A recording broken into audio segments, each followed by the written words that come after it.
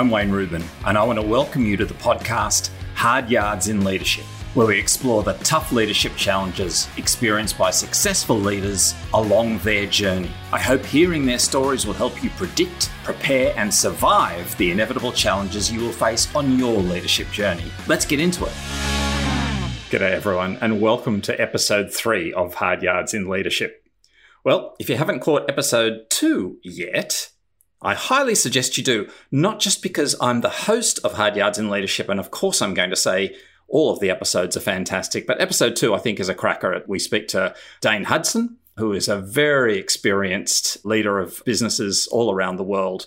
And Dane has some fascinating stories with some great learns and also some ripper yarns as well. Dane tells the story of a time where a potential franchisee, in the midst of a conversation, actually put a gun on the desk in front of Dane. And I have to say that in all of the things that I've ever dealt with in leadership, I've never had to deal with that one. And I've never found the chapter in the book on how to be a great leader that says how to deal with that situation. So I'm sure you'll enjoy hearing that and many other stories from Dane. Today, however, I am absolutely thrilled to introduce our guest, Paulwyn Devasundaram. So Paulwyn is the co-founder of Medoo, which is such an exciting tech startup. They're building software for coaching and personal development from scratch. And I'm just always in awe of founders who have a great idea and kind of start out and throw everything at making something happen as they push the boundaries of tech and usefulness of tech. So all hats off to Paulwyn for that. Prior to founding Medoo, however, Paulwyn was a general manager and senior engineering leader at Canva, which I'm sure most of us listening to this podcast would be using on a very regular basis. She posts about topics in the intersection of technology and human growth on LinkedIn. I love reading Paulwyn's posts. In this episode, I'll be sharing various elements of Paulwyn's leadership growth and career, going all the way back to her time at Canva, where she first found herself in the situation of being a leader and had to work out how do you do this thing, and lots of hard lessons coming pretty fast in that space. I'll be asking her about the challenge of how we approach and manage our emotions in conflicting situations. And we all deal with that on a regular basis. And Paulwyn, I think, will have some fantastic perspective in that zone. And also just something that I think Paulwyn and I have chatted about, the challenge as a new leader of recognizing that many of the things that you say, many of the things you decide, many of the ways you do things, people just disagree with.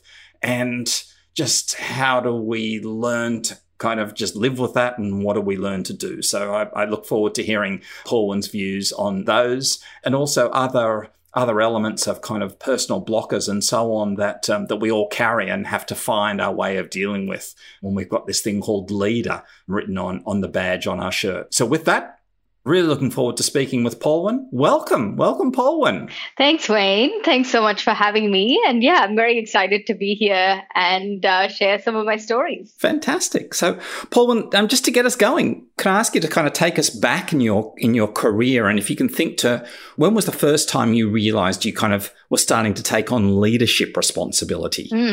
Yeah, that's such a great question. So for context, I am an engineer by background, software engineer, and I've always worked in tech through my whole career.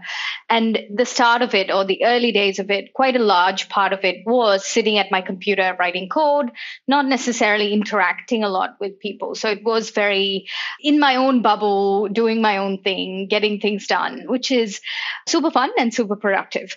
But then, of course, you reach a point where you're looking for more and you are interested to see where you can grow and where you can develop. And actually, the moment where I realized that was happening is still very clear in my mind. And that was at Canva, where I was part of a small team working on payments and subscriptions. And we were in a room with Cliff, who is one of the founders of Canva.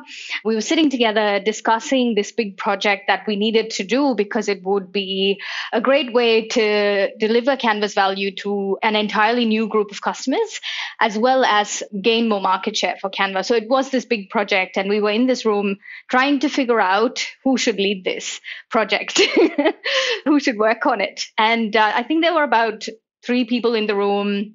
and Cliff, so 4 in total.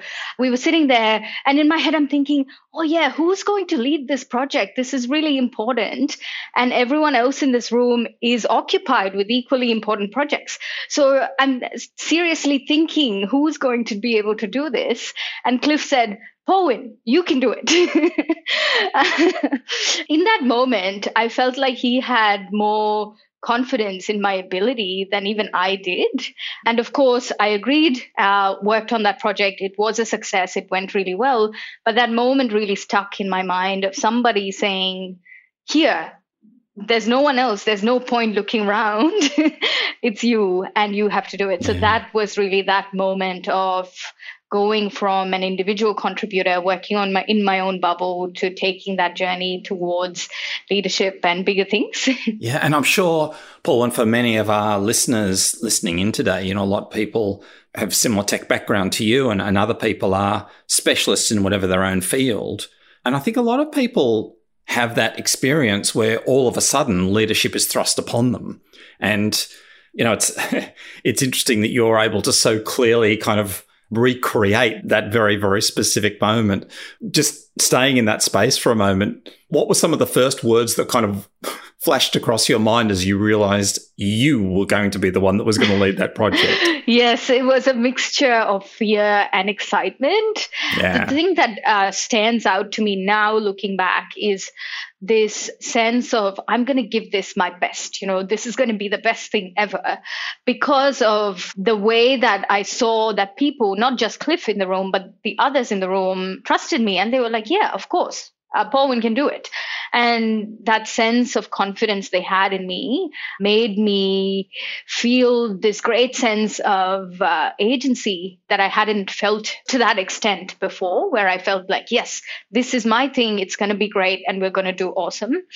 That's one thing that stands out in retrospect. But I think if it was the first thought that went through my mind, it was probably, oh, crap. I'm in the spot. Oh, no.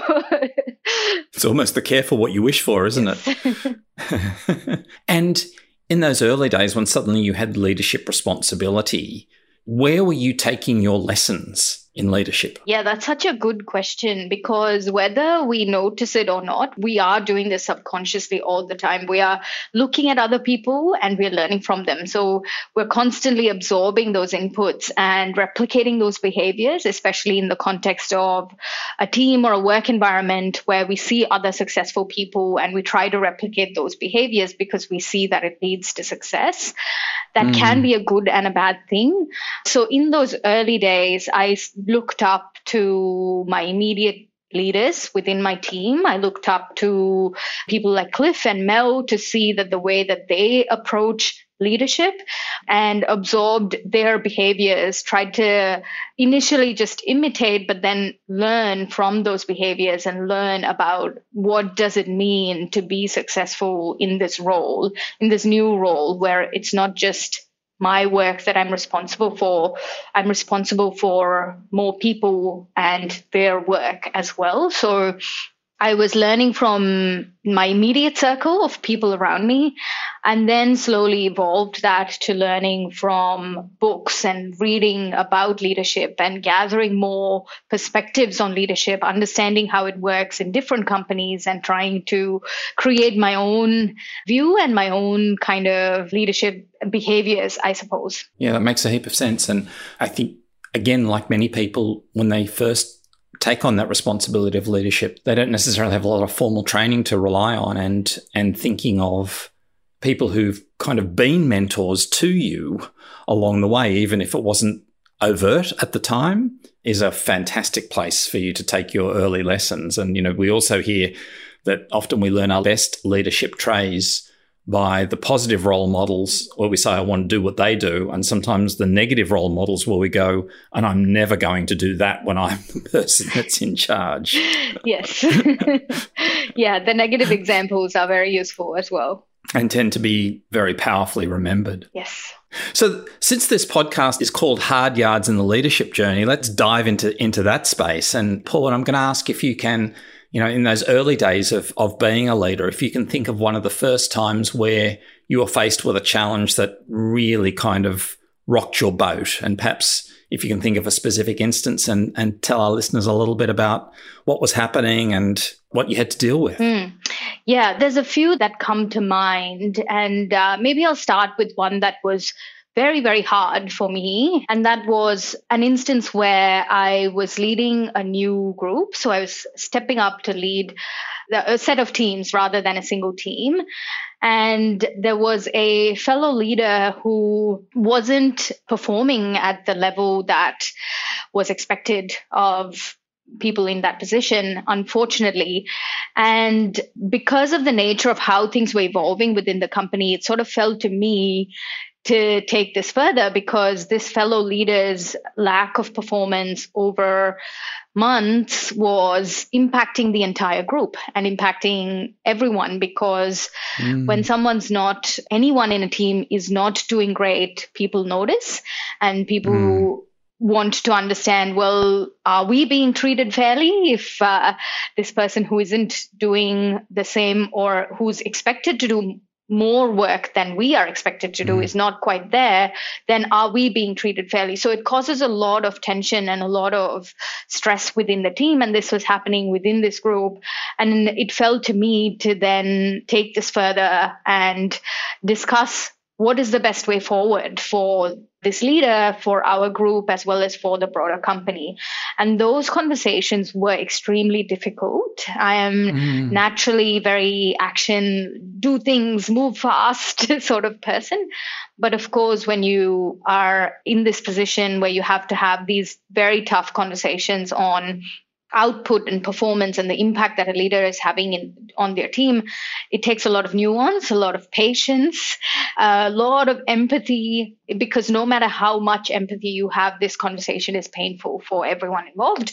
So it was my first experience of going through that process and reining in that impatience that I have of make decisions quickly, move quickly, to then say no, sometimes slow, and being patient and having each painful conversation one step at a time is the way forward, and is the best and fastest way forward. Yeah. Do you remember how you felt as you were preparing for the first of those conversations? Yeah, very nervous. I had a lot of help. So I was fortunate in that I had a lot of people who were supporting me and helping me through that. But I prepared a lot for the conversation, but it can only take you so far. And I felt super nervous going into the conversation.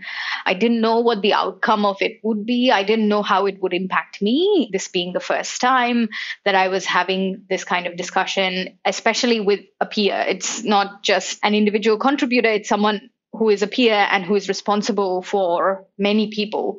So it was nerve-wracking. And also I have this tendency of being like, what are other people going to think? And so that was one of the big causes of anxiety of what does this mean for how people perceive me? So yeah, a lot of these kind of thoughts going on in my head. But ultimately, I knew that this was good for the group. I knew that for the long term, we needed to do this and we needed to have these conversations. So that really carried me through. And having that in mind, of that bigger picture, that end goal in mind, helped carry me through. And they're great reminders for people. How did it go? Did it all go smoothly? Or were there some rough parts along the way? Oh, yes, there were some very rough parts along the way. We had at least one conversation where I had to just say, no, we have to stop this discussion now because it's just not productive at all. So there were some very, very rough parts along the way. But at the end of the process, when the outcome was all decided, we shook hands, and it wasn't a acrimonious, like, I don't want to look at you in the face situation at all. And I think that was only possible because they could see where I was coming from. They could see the big picture as well.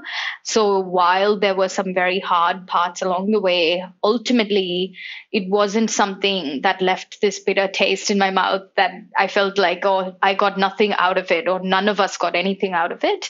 It still resulted in something that put everyone on a path to a better place. So I was very grateful for that outcome. Yeah.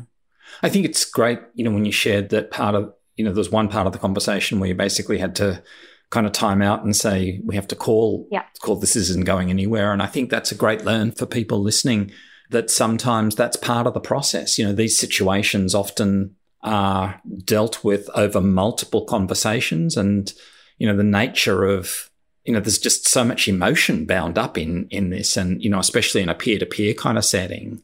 And sometimes also if, maybe you can be in a situation where maybe you're having to have the conversation with someone that's older, or, for other different elements, has some sort of cultural hierarchy that you kind of feel you're talking up to this person, but they're all complicating factors as well. Yeah. But knowing that sometimes actually you just have to call a conversation and pull the plug and say, we'll come back another day when emotions have settled and whatever else, it's a really powerful lesson. Yeah, I'm glad that I did that in that moment and didn't let it disintegrate so far that there was no coming back.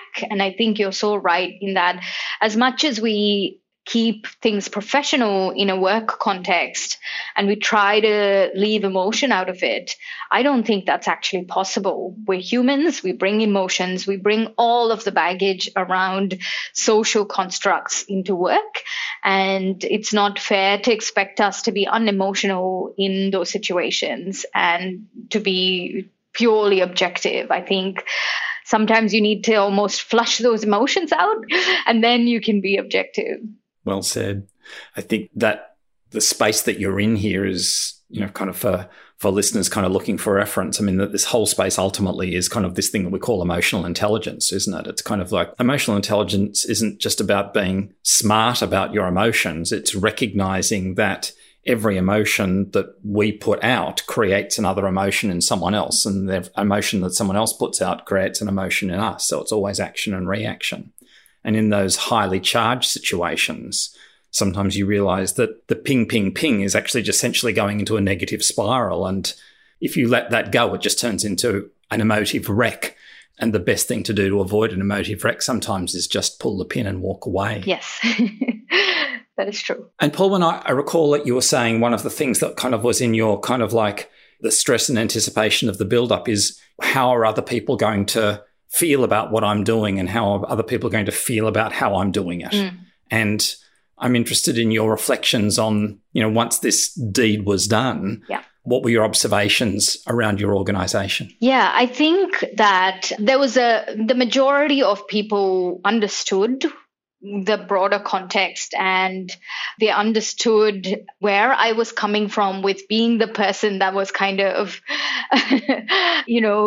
asking the hard questions. So the vast majority of people understood that, and they had a huge amount of respect for me in my understanding. They I don't know, we'll have to double check with them, but my understanding was that they had a huge amount of respect for that, and they saw me as a person who was honest and who could speak the truth and call things out. Like I said before, when someone's not doing that well in a work context, people know. It's not that it's unobvious to anyone at all, and it was just obvious to me.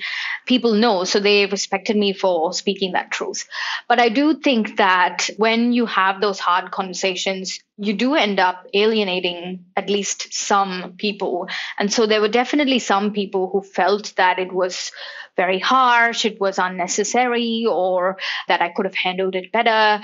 I think yes, I could have handled many things better, but I think ultimately it was good for the group and for everyone. So I think it was mixed, but the vast majority of people respected where I was coming from and were able to see me as someone who spoke the truth. But I think my core nature is a little bit of a pleasing nature of wanting to be friends with everyone and wanting to not get on anyone's bad books. So that was a little bit bitter for me to realize that that's not actually going to be possible as a leader. If you stand up for things and if you speak the truth of what you believe, you will alienate people, and you have to be okay with that. And that's an incredibly important space for, I was going to say new leaders, but really all leaders to kind of come to terms with and find peace with, isn't it? And I think what you said will resonate with so many people listening here that, particularly in our newer, earlier years as a leader, especially when we've come from the team, we want to be friends still with people, and we want to make decisions as leaders that people will kind of look up to. But you have that recognition at some point that you're actually never going to please all of the people all of the time. And I think people can very often kind of get quite churned up inside focusing on the few people who think either you made the wrong decision or that, you could have done it better. How have you learnt to deal with not focusing on those few people and recognizing that in pretty well every decision we make, there's going to be some people who go, that was a great decision, and there's going to be some people who go, why did she decide that? Yeah. Since those early days, I've obviously come quite a long way, and I have developed a sense of peace over that and come to terms with the fact that there will always be people who don't agree with what you do. There will always be people who don't think what you're doing is interesting and don't care. Some people who might even be actively antagonistic. And I have come to terms with the fact by focusing on the people who do care and doubling down on that and focusing on the good things without kind of being blind to any criticism. I think that's very important as well, because when you're a leader, and especially in the early days, when you get criticism, it can be very painful. It can be almost kind of, like they're judging your character and your person. And that can be a blocker to actually acting on those criticisms. So doubling down on the good things and really recognizing the good things and the good feedback and the people who support you, but keeping an eye out for those criticisms, because that's often where you can grow, and really trying hard to push the boundary of that as well, where the criticism is warranted, it's reasonable, it's well delivered. I think it's important to be open to that at the same time as being focused on the positives and being focused on the support that you have. Yeah, they're great messages, Paulwyn. And I think, when I think of, when I work with other leaders in coaching environments and so on, and this kind of topic comes up a lot, and the space that we often try and get people to recognize is that in the first instance, you are never going to please all of the people all of the time. Leadership is about making decisions and being decisive, and the vast majority of people recognize that. For the people who think you've made the wrong decision, because not everyone is going to agree with you, I think the most important thing that we need to get good at is being able to recognize those people having a view and having a different view, and being able to have a conversation with them and say, I hear what you're saying. Yeah. My decision is still my decision, but I'm not blind to the fact that you have a different view, and I understand that. And I think we get better at finding peace with the way we develop our culture. And you talked before about essentially kind of building trust in your leadership brand. And when people feel, I think, that they have been listened to, even if not agreed with, that's a very powerful thing. And it's also then very settling, because, I don't want leaders walking around all the time churned up about the fact that, some people think I'm doing it wrong, or some people think the way I handled that was wrong. And the simple fact is, whatever you do, some people are going to think that. And we don't want to be churned up about it all of the time. Yes. Yeah, exactly. That was a long lesson to learn. And it's still a journey. You're listening to Hard Yards in Leadership, where leaders share the stories of their hardest yards in their leadership journeys. I hope every leader who hears these stories recognises that the things that they find hard are the same things that the rest of us leaders find hard too. It's my dream that every leader finds the joy in leading. It will help you be a happier person, a better leader for your business, and a better leader for those that you lead. If you like the show, please subscribe, drop us a review, and most importantly, share to others who may benefit from it too. Now back to the show. It is indeed. So let's stay on the journey then. You shared a story from very early in your leadership time. Let's kind of jump in the little time machine and sort of come forward a little bit, maybe to kind of like the mid-phase of your leadership journey, and maybe if there's some, again, a particular thing that sort of came along that even as a relatively experienced leader, you suddenly found yourself feeling really challenged. And love to hear one of those stories, Paulwyn. Yeah, maybe not necessarily a super specific anecdote, but a thing that I have struggled with and I still am learning to do is when you have a strong belief and you disagree with someone else who has an equally strong belief, but they have an opposing view or a totally different view, I have struggled to communicate with them and either convince them or find middle ground. And that's still a work in progress for me of when you have these strong beliefs on either side and you both believe that you are doing the best thing for the team or for the company, how do you then have a discussion that leads to a productive path, whether that is together or by convincing one person of the other person's point of view? I think that's a super important skill to have as a leader. And what my tendency often is to get angry. I will try explaining my point of view, and I will try that many times, listen. But then if the conversation isn't going forward, then I tend to get frustrated and angry. And then from there, it's very hard to break out of that. When one person's angry, then it's really hard to break out of that and find your way forward again. So that's something I'm still working on of when I have that strong belief and I'm confronted with an equally but opposite strong belief, how do we actually have a productive conversation and come out of it with an outcome without having to have, someone else come and intervene and be the intermediary to get you both. Moderator. Yes. Yeah, exactly. Without having a moderator in the middle, how do you navigate those conversations? That's still a work in progress for me. So I would actually love to hear if you have any thoughts on that. Well, first of all, thanks for sharing that. That's still something that you find challenging, because I think, again, I can imagine virtually everyone in our audience listening to this podcast will say, oh gosh, I can relate to that, because it's something that never really goes away. I mean, we're grappling with multiple complexities that, again, have emotion caught up in them. And I guess, again, if I kind of think about how I would, advise someone in a coaching or mentoring space, with these sorts of things, the first is to recognize that the sense of wanting to be angry when I've done everything I can to persuade someone about my point of view and they still won't move, the sense of starting to become angry is perfectly logical. That's a natural evolution of emotion in that situation. And the simple reality is they're probably angry at you and maybe earlier, but if you're the boss and they're not, they're probably working harder to keep the lid on their emotion, but it's actually bubbling away underneath. And one thing we know, and we mentioned it earlier, is, anger plus anger in any conversation, whether it's at work or at home, has rarely got a great outcome. So one of the things we want to try and teach ourselves is to recognize provocation moments or triggers and relearn what is our response to that trigger, what's our emotional response to that trigger.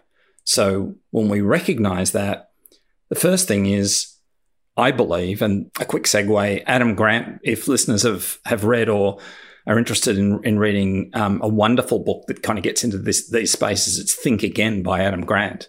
And he talks a lot about how to deal with these sorts of things and recognizing that sometimes two polar opposite points of view will essentially never migrate to one shared view.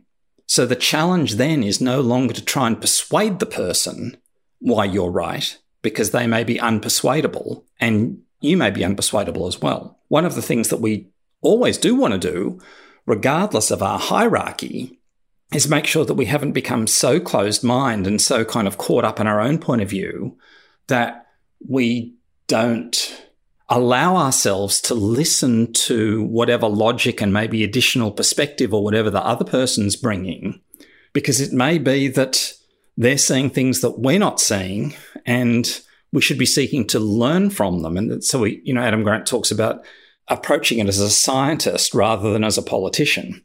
And as a scientist, it's like, okay, well, you've got a very different point of view.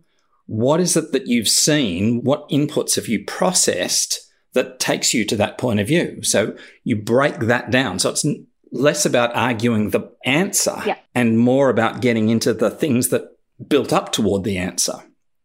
And of course, when you adopt that frame of mind, you become inquisitive, curious, which is a very different emotive state, which the other person picks up on. And so their anger comes down and they start more talking about their thing. And if you see a flaw in their logic, you can kind of go, but to that is a little illogical jump. And sometimes they'll go, oh, yeah, I hadn't really seen it from that perspective.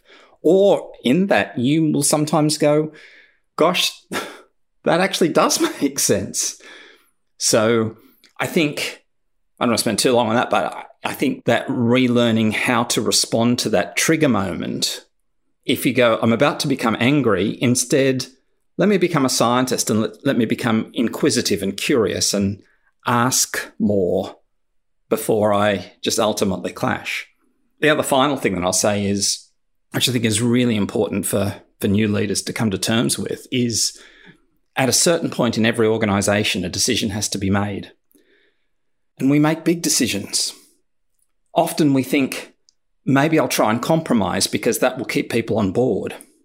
But sometimes black is a good answer and sometimes white is a good answer, but grey often is a bad answer. So being comfortable as a leader in getting to a point and saying, I've really appreciated listening to your point of view and seeking to understand your point of view, and you bring a lot of great points. Ultimately, we can only go one direction. And it's time I'm putting on my CEO hat or my leader's hat and saying, this is the decision. And I'm simply going to ask you to work with that decision when you're at work. If you quietly always believe there was a better answer, that's okay too. But when you come in, put on your, we're at Medoo and this is what we do. Yes. Yeah, disagree and commit. Yeah. I love that. And I've seen that, again, in practice so often where we've had those opposite opinions, but then a decision has to be made, whether it's by one person or the other, depending on the context. And then the other person commits to the decision, whether they agree with it or not. So I think that's a very productive way of looking at things. And also going back to everything you were saying, I thought that was a great coaching moment. And I realized that in those contexts, having coaching with the two people is usually super helpful to put people into that inquisitive frame of mind which you described so well, and look at each other just as humans. And it's okay. You don't agree with what I think, but that's totally okay. I see where you are coming from. And that, puts you in a place where, like you said, you pick black or white and you don't end up in this gray middle ground, which doesn't really help anyone or solve the problem. Yeah. And I think, a lot of people listening to this will be founders or CEOs, people who ultimately have decision-making responsibility for the success of their organisation. And, organisations succeed by having unique offerings and clear propositions. When we try and compromise those, we take something that's sharp like a triangle and we turn it into something that looks like an oval or an ellipse or something, and it's a blob. And that can have really devastating negative effects on the success of your organisation because you're trying to take compromise when ultimately what you need is a different technique in the conversation, but you need a decisive and strong response when it comes to the decision itself. And I think you talked before about, how your people will see you and all of those sorts of things. We talked about this concept of your brand as a leader and recognising that it's more important that people respect you than agree with you or like you. And that part of earning respect as a leader is people seeing that you're prepared to make a decision, even though you've heard them and disagree. That actually builds respect in the majority of people. Some people are just bitter and twisted and they're not people we should have in our organizations anyway. Yes, I agree. I think that the vast majority of the time, if you are not in the shoes of that leader, you don't really know what all of the context is, and you don't always understand what is at stake, because usually leaders have quite a lot of high-level context that is either very difficult to share or not shared with everyone, or it doesn't make sense to share with everyone. So while we can question all of the decisions they make, looking at it from our point of view, I think that unless you are in exactly those shoes, it's very hard to understand those contexts. And sometimes those decisions need to be made where you just won't have agreement from people. Yeah. So Paulwyn, I'm going to go back again and bring ourselves up to kind of the last couple of years, and that encompasses, I guess, COVID times, some fairly significant changes for you in your direction and so on, and whatever you've been through in these last 2 years. again, the question, can you think of a particular situation or thing that's really kind of challenged you that you'd like to share with our listeners? Yeah, definitely. I think the last year and then a bit more as well, founding Medoo, kind of going from working at startups or working at companies to doing my own thing, a lot of the challenges have been about self-leadership, because much more so than when I was at a company or at another startup. Now, as the founder of my own startup, I see all of the shortcomings and all of the blockers of myself a lot more, because there is no safety net. It's all on you, essentially, especially when in these early days. So every blocker or every shortcoming is super clear. And for me, the challenge has been to see them, acknowledge them, and work through them. So for example, I've struggled with anxiety in the past. And so I have this tendency to have panicky feelings if I feel overwhelmed. And in the context of a company, you have so much support and you have a lot of support systems. Even in a startup that has a bigger team, you have a lot more support than you do when you are a tiny team or on your own.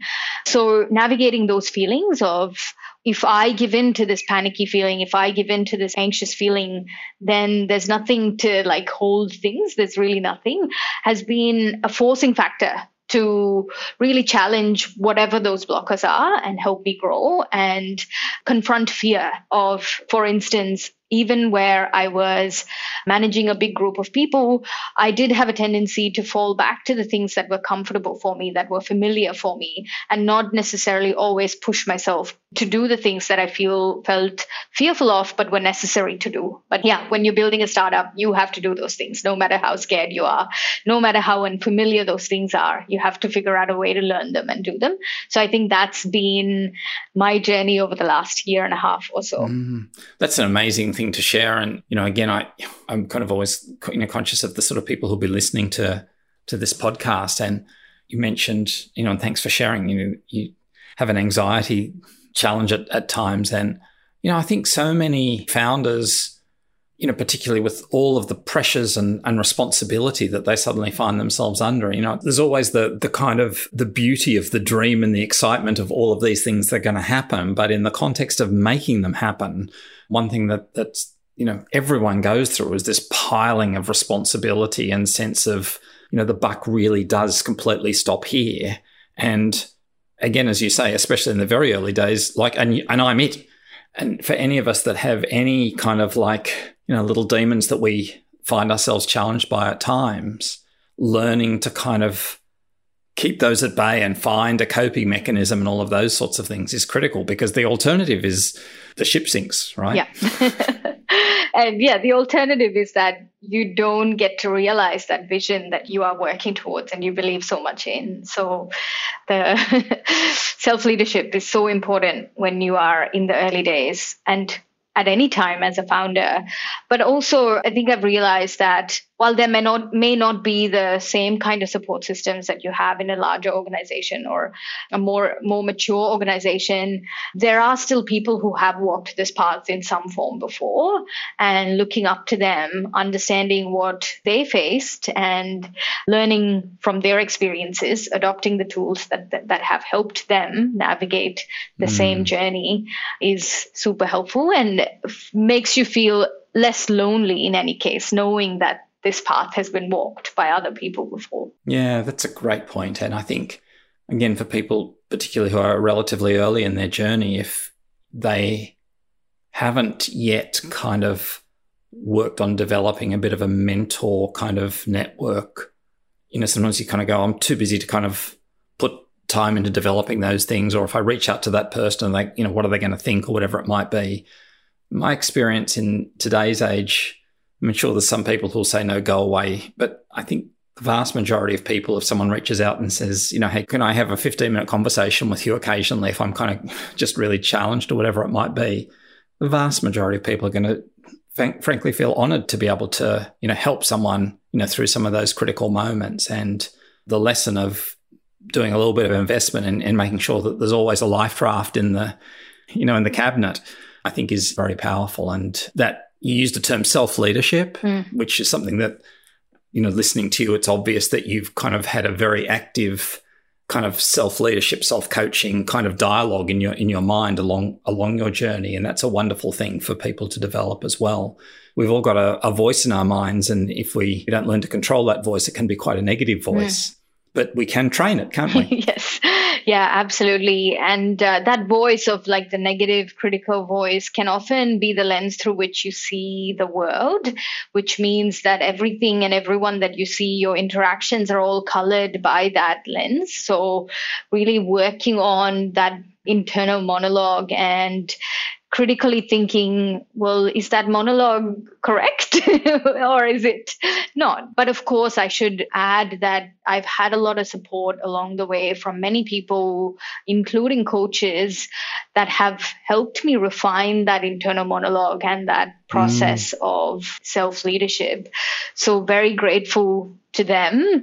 And of course, for anyone listening, if they want to reach out to me directly, or if they want to speak about anything or spend half an hour chatting about their experiences, always open to chatting. Oh, that's really nice. Thank you so much, Paulwyn. I'm going to ask you one more question, then I'll actually just invite you just to share a little bit about Medoo for the audience. But I have a fun little kind of concluding question, and so work with me on this. So here we go. I'm going to give you a bucket of paint and a paintbrush. Yep. And your challenge is you're going to write something on the wall that's opposite basically your workspace. So whenever you're at work and you look up, you see those words. What do you write? Oh, this is going to be a little bit morbid, but I'll probably write something along the lines of your time is limited. And that's always been a thought that I come back to every time I have to make a hard decision, or every time I'm really tempted to take the lazy path, do the easy thing. I try to put it in that perspective of our time here is limited. So what do I want to make out of it? Do I just want to take the easy path and coast? Or do I want to make those hard decisions, make the hard choices, and create something more interesting, go places where people haven't been before, perhaps, explore new things. I find that thought of we have limited time to be such a great perspective creator. That's so nice. Thank you so much for sharing that. And I don't think that was really morbid at all. I think that's a great message for us all.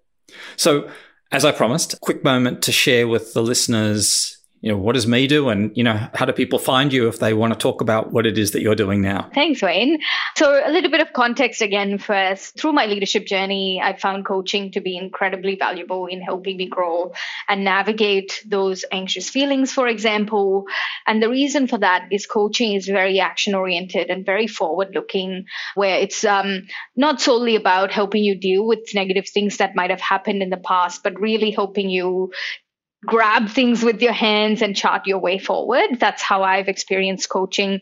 And working in tech, seeing the kind of tools that we have as engineers and designers in tech, I noticed that there aren't the same kind of tools for coaches to use. So Medoo is really about building those tools for coaches, but also for people in that space of growing others. So it could be for managers, for therapists, anyone who's a practitioner in that space. We're building tools to support the process of coaching. So it's a tool that they can use in their day-to-day, document the coaching journey, track their progress, analyze their insights, and accelerate that growth process, helping people reach new levels of growth. That's our goal. And it's a software tool. It's currently in closed beta, but we are launching very soon.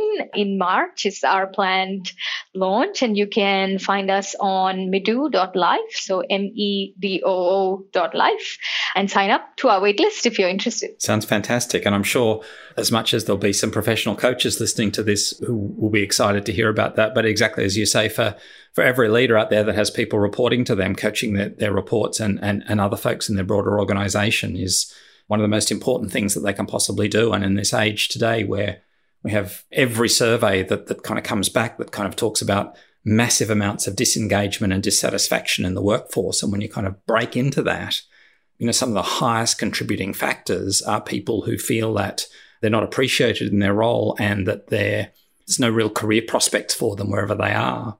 And, leaders being more systematic and driving kind of more attention and more thought around how they have their coaching discussions with their people can address so many of those concerns without necessarily giving people a promotion every 18 months, which is just a sugar pill.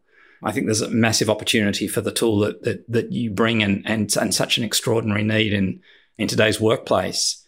If we can create more engaged people, companies will perform better, and more engaged people have a much happier work life. And that's a pretty good thing as well. So I'm sure Medoo will play a huge contribution to all of those things. Yes, I hope so. So thank you so much, Paulwyn. I really appreciate you being with us today. Some fantastic lessons and anecdotes shared, and I'm sure listeners will get a tremendous amount from it. So a huge vote of thanks from me. Thank you so much, Wayne. This was such a pleasure to speak with you. Thanks. Thanks for listening to another incredible episode where successful leaders share their hardest yards. If you enjoyed it, don't forget to let people know by sharing the episode around and rating and reviewing the podcast on the platform you listen on. Feel free to join our online community on LinkedIn. You can find the link in our show notes. I look forward to seeing you next week. Meanwhile, keep learning, find the joy in what you do, and keep believing in yourself as a leader.